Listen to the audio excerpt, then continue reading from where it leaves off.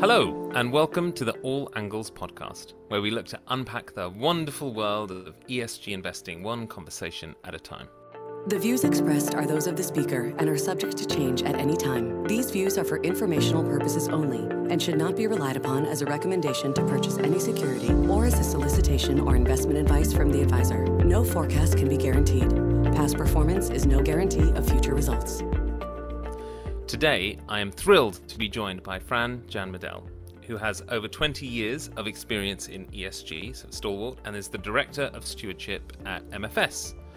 In this conversation, after we learn a little bit more about Fran and her background, we deep dive into stewardship, what it means and what some of the emerging trends are today, specifically in the context of the net zero transition, which is an area that MFS has been focusing on for a little while, and we are on the cusp of declaring our public targets through the Net Zero Asset Managers Initiative. This is a really fascinating theme and topic, and as Fran and I will discuss, this is one that I'm sure we will be talking about for many years to come.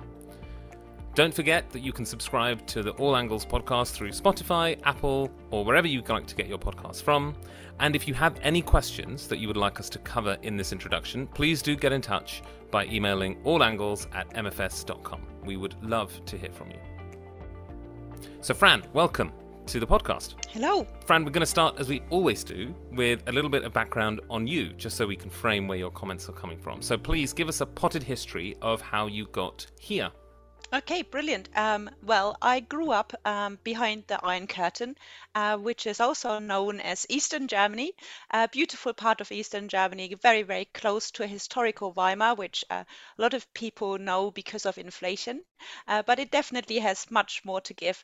So in terms of my background, how I ended up in sustainability was that my childhood always made me look at different angles, as this podcast is trying to allude to, and perspectives.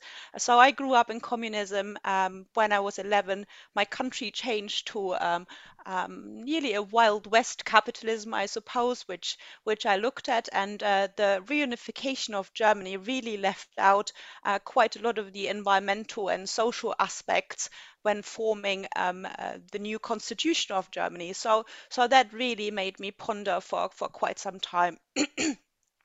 When I was 18, I started studying theology and found my North Star in my professor, who was at the time chair of moral theology, and really a pioneer in trying to understand what ethical and moral responsibilities companies have. And we put together as a group a first methodology of how to assess companies' environmental, social, and at the time cultural dimension that we want to understand better, and how we can compare companies in different sectors, in different markets, without forgetting what cultural heritage each company has. The cultural dimension has gotten lost a little bit, I suppose, in favor of governance. But more and more, it's coming back as a dimension that we are considering in our voting and ESG integration decisions.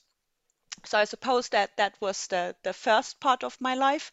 And in my master's thesis, I compared ESG research providers across Europe and the Northern Hemisphere, which is now very, very different, but it enabled me to join IRIS at the time, an ESG research house in London. I worked there for 10 years. Now they're part of Moody's. Everything consolidates. So that's how I made my way into London. I then worked for Ruffer, an active absolute return focused investment manager in London as their head of responsible investment. And then MFS came along, and here I am. We stole you away. Well, we're Yep. very glad that you're here, as we will talk about in terms of the importance of work that you're focused on now. You may have answered this already in terms of thinking about growing up in Eastern Germany. I remember, so I studied economics at university, and there was I think half a module on inflation where the lead title was Beware the Weimar Republic. So I'm glad to hear that there's a lot more to Weimar than just thinking about inflation, and inflation obviously extremely topical today. what is your why? So, you've talked about where you began and the thesis that you've, been operating from, thinking about culture, thinking about how corporates can act on climate change or on other issues, the responsibilities that they have. What motivates you to do what you do every day before we get into what it is you're actually doing on a week by week basis? Well, I suppose it's affecting change that you see suboptimal performance at a corporate level, and that was also something I got from my professor in moral theology, how important shareholders are to hold companies accountable. I suppose over the last 20 years, when I started out, that accountability was used more and more by shareholders and really started to increase post the great financial crisis, where shareholders felt maybe we should look more closely how boards are being held accountable, what externalities they are not currently dealing with, like environmental pollution, climate change, and also what other stakeholders companies should be consulting on, like employees, for example. They are very important at German supervisory and board level. What other stakeholders are there that lead for the company to perform better over time. So that was always really my main why I love working in ESG. It's extremely there's a great variety every day. No day is different,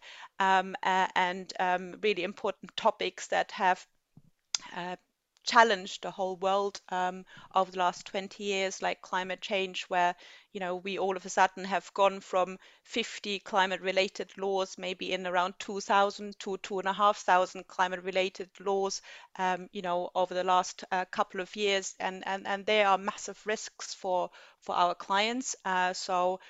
We put that into context in terms of how we engage with companies, how we assess companies, what our conviction levels on these companies are, and these issues. Thanks, Fran. I mean, your ESG is obviously such in the sort of zeitgeist of today in terms of everyone's talking about sustainability.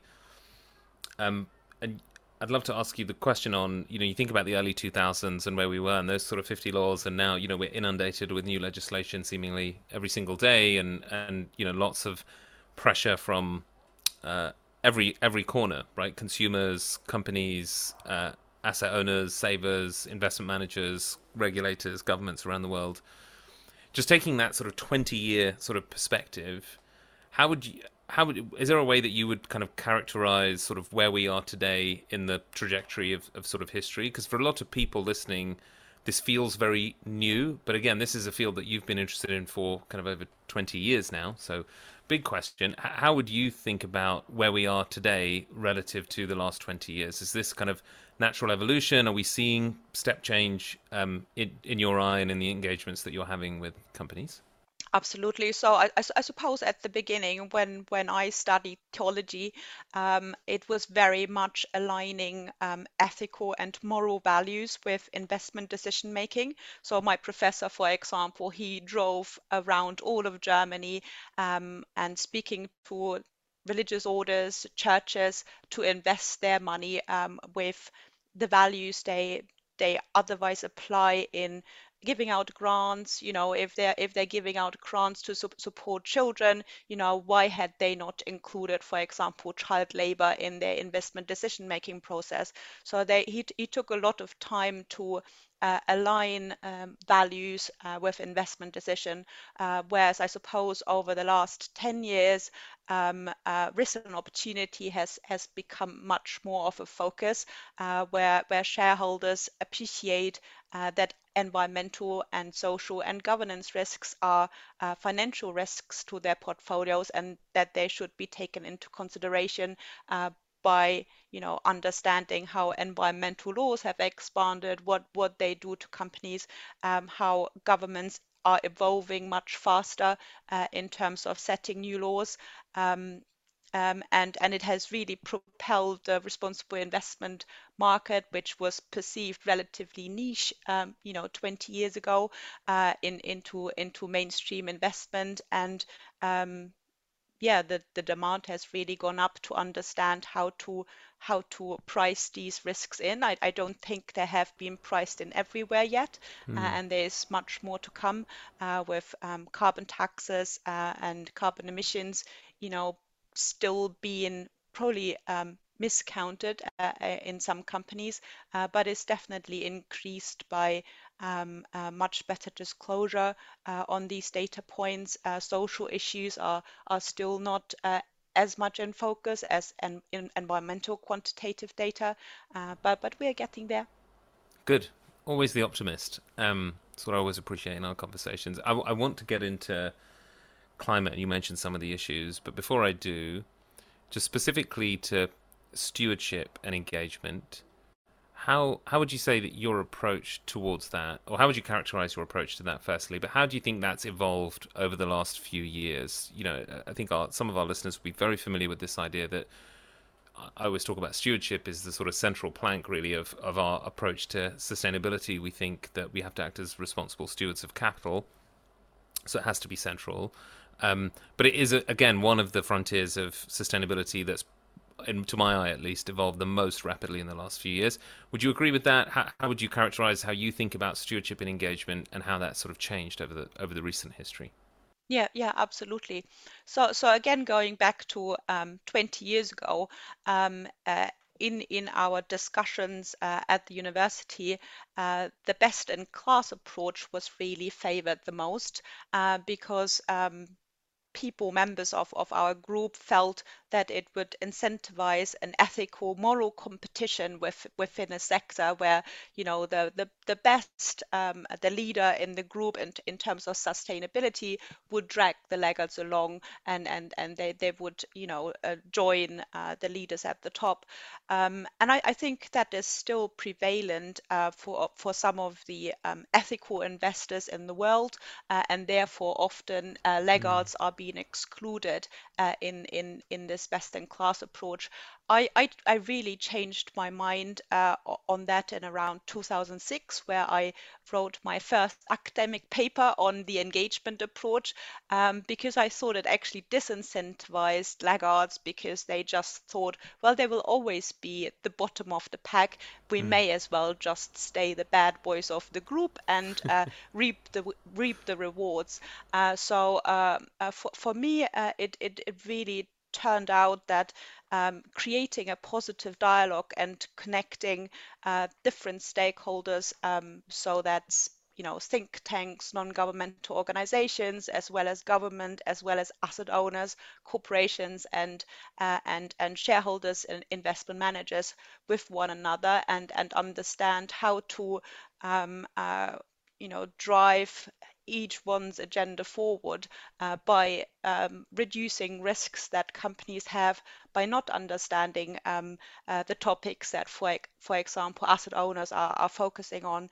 And it's really interesting. I had a tour of oil country in Houston a few years ago, and I went with a fundamental analyst, and they were much more interested in picking my brain than picking his brain at the time, because they knew that they had much bigger knowledge gaps in area of sustainability, in the area of ESG research providers, and they wanted to talk. So it really showed that, closing that loop of, different market participants was really important to them. And I think if one strikes that dialogue in a constructive, Vish's favorite word, dialogue, that would reap the best rewards.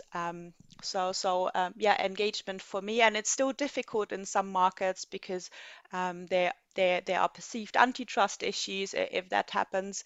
But I think having that dialogue with companies is really important. And I suppose the next step will be that there is more collaboration in the industry with different asset owners, as well as investment managers that are speaking similar languages, that we increase that over time.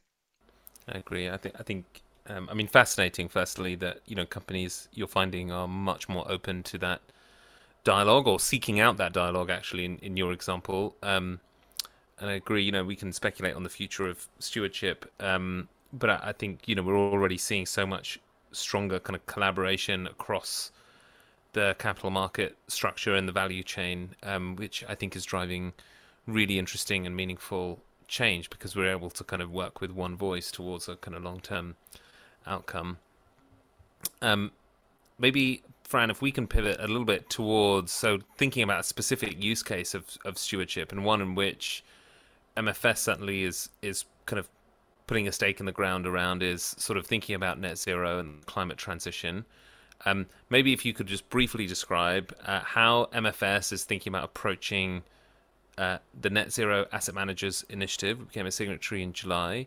And why? So what underpins the approach that we've taken? What are some of the core principles in your mind that we're really thinking about when we're thinking about how do we articulate how we're going to have an investment process that is aligned to the net zero transition? So I suppose when MFS joined the Net Zero Asset Manager Initiative, I wasn't here yet. So I inherited NZAM and creating the methodology with a huge degree of passion that was already at MFS, which really set the bar very high. And I suppose that's really mirrored in what NZAM wants to achieve, is achieve something that is very hard, is going to stretch everyone in the industry, and we wanted to join along.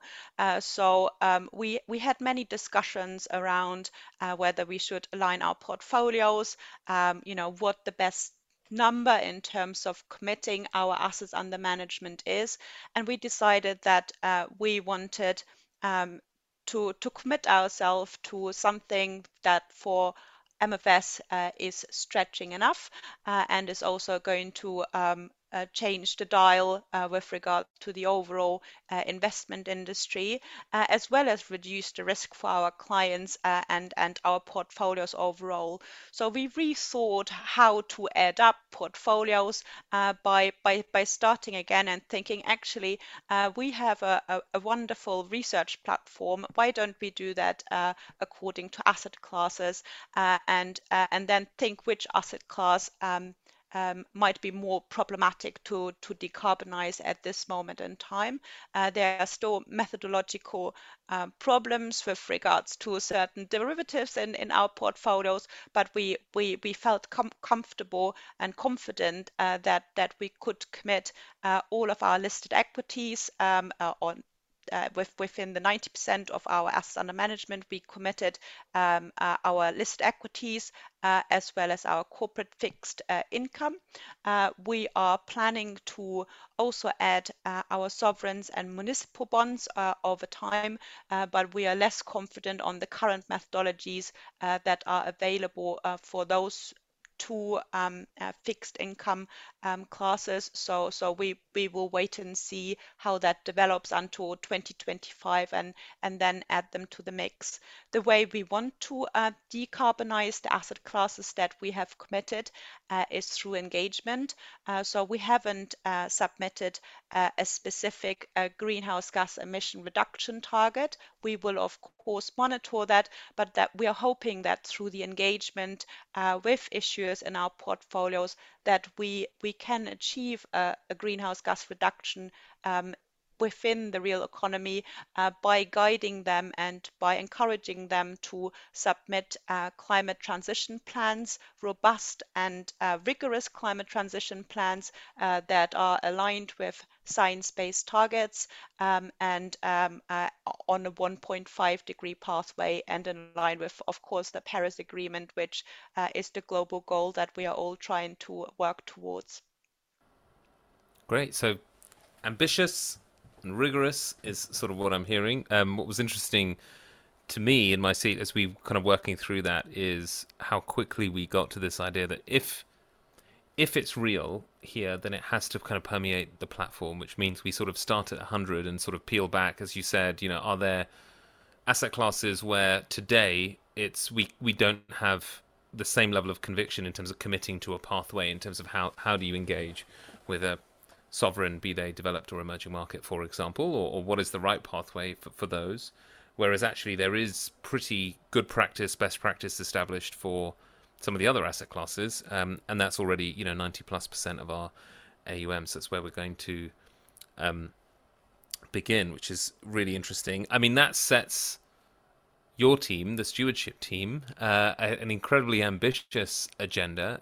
How are you thinking about what does that look like in terms of what an engagement agenda will be from MFS in terms of achieving that? So thinking about the 90% of assets and the interim and the long-term goals that you've just laid out, what is the team currently thinking about? I know this is a current work in progress, but how are you thinking about that now?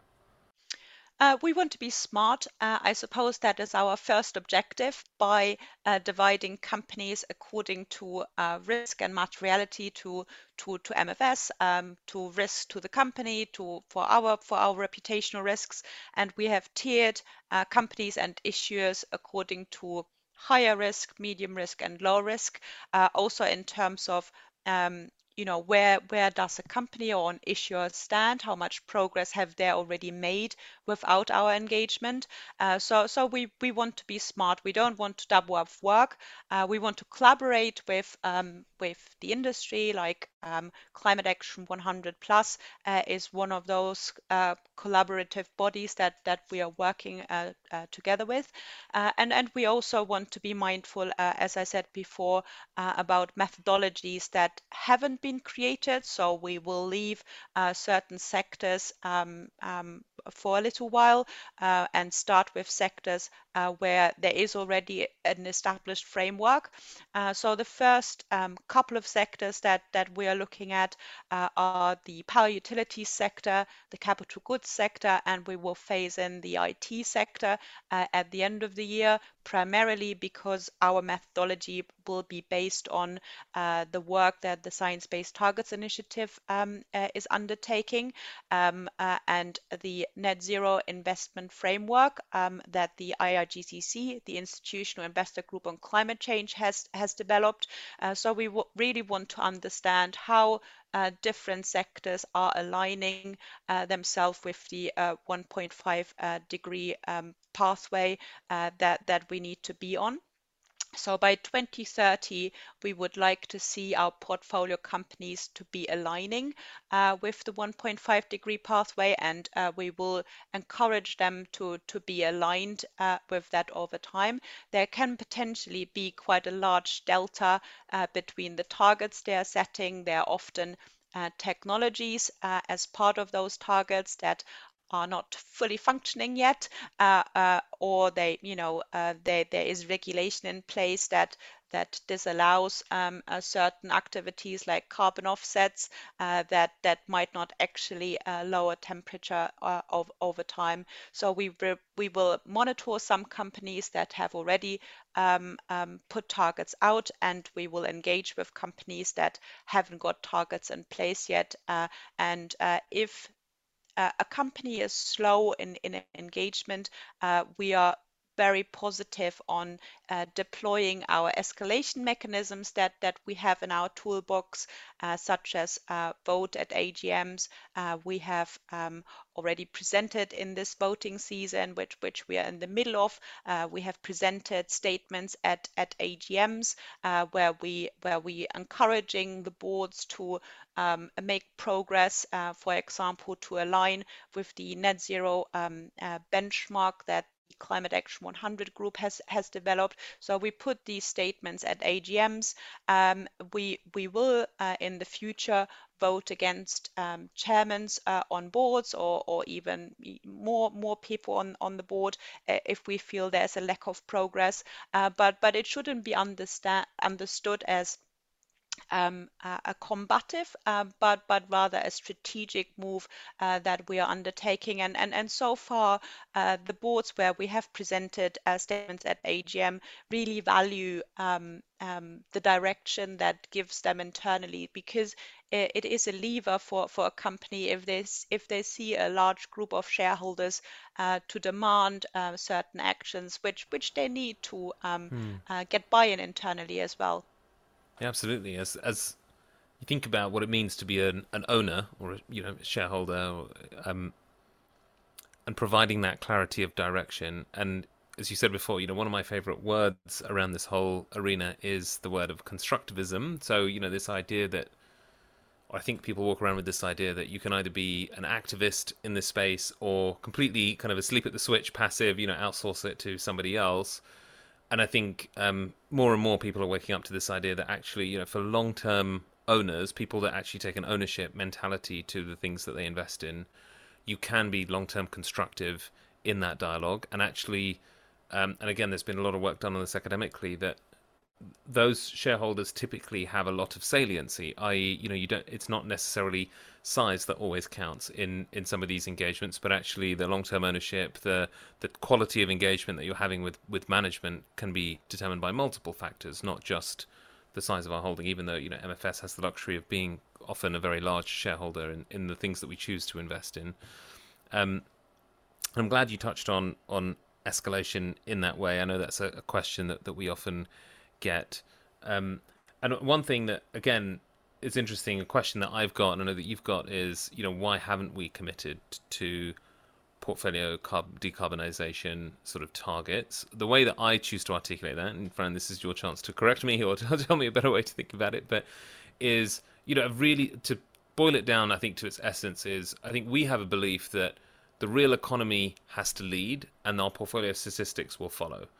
And to us, the reverse of that, which is where I think a lot of people are moving to, which is if we manage to our portfolio statistics, then somehow that magically translates to the real economy. We have less belief in that latter model. So to us, we think if we can, as you said, use our voice, use our power to engage and get real emissions down in the global economy, then our portfolios, will decarbonize, by themselves, and those metrics will be an outcome. Rather than sort of necessarily targeting them, which could actually create a whole heap of unintended consequences or perverse incentives. How is there a different way that you think about that problem, or are there other elements that you would add to that in terms of, because that's one area where I think we believe something that's slightly different to the broad marketplace today.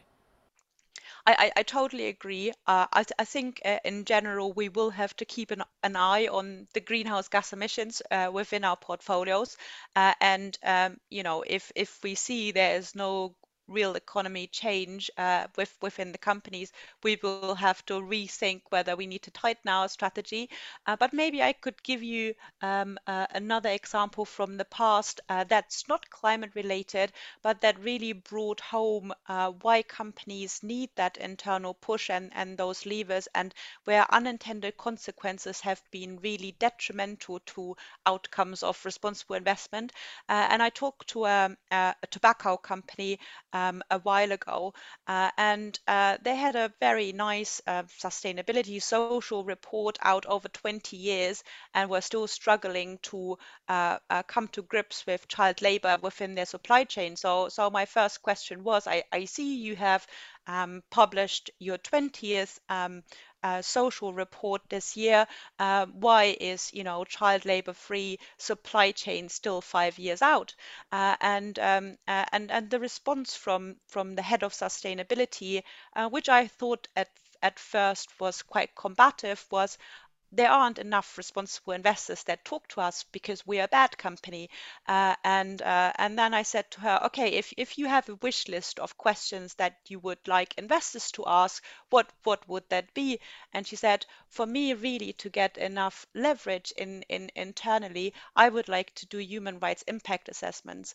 And again, it shows where some unintended consequences of responsible investors blanket excluding certain sectors, whether that is for the tobacco industry or for other investors, the fossil fuel industry, because of climate change impacts. It really has unintended consequences to what we can achieve in the real economy. So I think for climate change it's the same. We really need to impact the dirty end of the spectrum in order to decarbonize the world globally.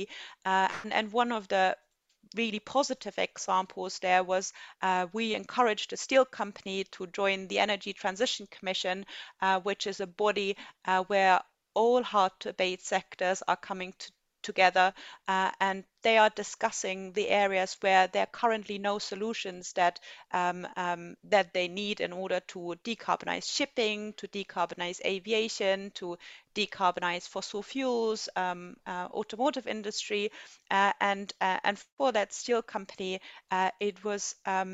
It was a eureka moment, a turnaround moment where they are now lobbying government and really trying to connect the dots that are needed to be connected in order to stay at 1.5, which some believe is already out of scope at this moment in time.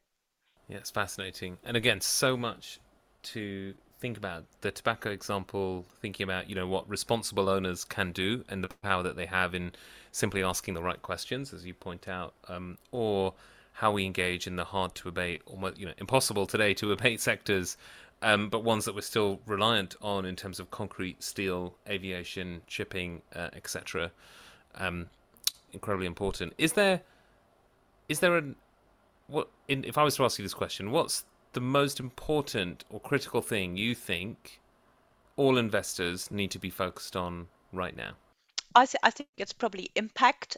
So whatever area you think to engage on, is that we are trying to understand and then report what impact we've made over time. There has been a lot of positive engagement, a lot of positive chats, but what impact do we make? And there still needs to be lots of academic background on this issue, but I suppose breaking down an engagement plan into chunks that are manageable, and then reporting on how much progress has been made on, say, each individual milestone over time. It's understanding what time frame has the investor given themselves to engage on this topic, and then integrating it into our investment decision making. So whether that is our conviction level being challenged by the lack of feedback we've got from an issuer, or whether there is potential disinvestment of a specific stock because our conviction level has gone down so far, and then recording that and understanding what that does to our overall thinking within the firm. Um, yeah, I think that is the most important area that will lead to asset owners trusting investment managers more, which I suppose was eroded in the great financial crisis. I agree, and I feel. I mean, you wrapped a lot into impact. Time horizon, I think, is absolutely vital, and there's a lot of confusion, I think, on this because I hope you agree, but constructive engagement takes time. Any meaningful, the last time I changed anyone's mind on anything, whether at work or at home, it took a long period of time, and very rarely did I win by shouting louder than the other person. Often it's kind of deep empathy, understanding, working constructively with them, moving through some of those issues, and finding a kind of win-win scenario, which again very rarely happens within one quarter or one meeting, right? And so Yeah. I think here at MFS, we have almost the luxury of time horizon that many of, to be honest, our clients or intermediaries don't seem to have. They want to see sort of results, quote unquote, or impact almost immediately. And then you talked about, measurement and trust right at the end, which I love because there's so much greenwashing in our industry today. And again, a personal view is I think we have to be, I'd love your take on this. I think we have to be really careful on the agency that we claim on the impact that we create. I think there's a lot of noise in terms of people, ascribing some of their activity to achieving specific SDGs or achieving certain outcomes at companies. And even where my bid is, even where MFS is a large shareholder, we are just one stakeholder of many that are driving this change. And so we've historically been very conservative in terms of not wanting to overclaim our agency. Do you think we need to kind of rethink that, or do you think that will change? Those dynamics are going to change in future in terms of people demanding more sort of transparency on the impact that we are seeking to drive and create through the work that you're doing and the platform is doing? I agree. We definitely have to be careful on the agency. Just because we have engaged with company X, Y, and Z on a certain climate issue doesn't mean we have moved the dial. But I suppose communicating what we've engaged on in detail, what time frame we've given a company, and what escalation mechanisms we consider to deploy if certain milestones haven't been achieved. I think that already shows quite a good degree of where we are expecting impact to happen, whether that's been done by us individually, or by a collaborative group that we've joined, or by somebody completely different.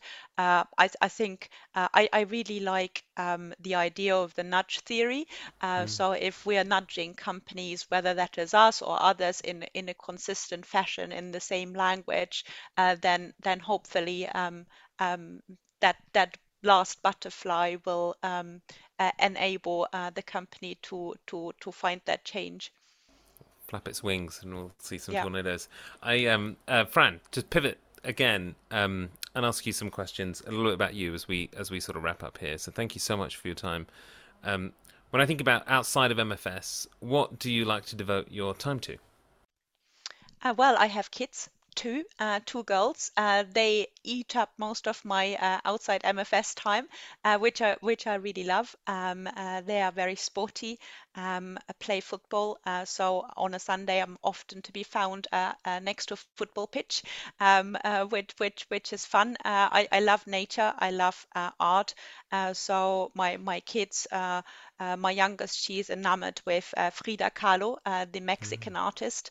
And we've just been to Paris to see the Musée d'Orsay, where she also loves the Degas ballerina. So I'm trying to pass on love for other things outside school and academics to them. So art, travel, and sport, I suppose. Excellent. Are you a good painter and drawer? Yeah, well, I would fancy my chances. I often think your whiteboard is a work of art whenever I come to your office. So, um, we've exchanged books before. I'd love to ask you, what's the book, article, or piece of literature that you've shared or recommended the most? My favorite book for the last 25 years, and I've been trying to find a new one, has been Thomas Mann's The Magic Mountain. It's a really wonderful book and absolutely current at the moment as well. It describes Hans Castorp, who is the protagonist in the story. Thomas Mann is also, he won the Literature Nobel Prize, just to give him another plug. So he's in a tuberculosis hospital in the Swiss Alps, and watches the First World War, or the rise of the First World War unfold. And he discusses absolutely everything in this book, from radicalism to nationalism, love, music. So quite a lot of the late 19th century music gets played in the book. So you constantly, while reading, hear different music. But the most interesting part of the book, I find, is the how time plays out. So he stays longer and longer. And I never experienced, and I love reading, I never experienced such a physical aspect of a book on myself. You Hmm. just want time to slow down, which I think working in investment management is really quite a luxury, to make time slow down and take that escape into the Swiss Alps. Definitely. What a great recommendation. What's the kindest thing anyone's done for you? Well, I suppose when I was 15, I was a really, really big Rolling Stones fan at that time, and I saved up all of my pocket money to buy one record sort of every other month. But I was in the record shop every day of the month to look at the records that I potentially wanted to buy. And there was this shop assistant who must have known me for a very long time, who one day tapped my shoulder and said, "I've changed my record collection into a CD collection," which I'm sure he is really quite cross with himself about, and gave me about 25 records, Rolling Stones records, very, very old ones, which are wonderful. And I never knew his name. I've never spoken to him again, and he was just a very, very nice person. So yeah, that Wow, was what a a very generous kind. thing! What a Yeah, generous that thing was. to do. Mm, You still have those records today? yes, absolutely. Survived Yeah, your I various moves? treasure them. Amazing. Excellent. So if he Uh, hears me, thank you very much. yeah, through the magic of media, then he's listening. And well done. Fran, what one message do you think is really important to leave with our listeners? Um, I suppose small change can affect large change over time if you're patient and you believe in what you want to change. Beautiful. Thank you so much, Fran. Thank you, Vish. Thank you for listening to today's episode. Hopefully, you're left with a better idea of what NZAM is and why it's so important for investment managers to set ambitious and robust targets to meet the 2050 climate goals of the Paris Accord. Hopefully, you're also left with a better idea of the nuances of stewardship and engagement, the way that we do that with companies, the process involved, and how we look to influence positive, long-term change at the companies in which we own. Now remember, you can subscribe to All Angles through Spotify, Apple Podcasts, and wherever you choose to get your podcasts from. We really want to hear from you, so if you have any questions or topics that you would like us to cover, please get in touch by emailing us at allangles@mfs.com. Thanks again for listening.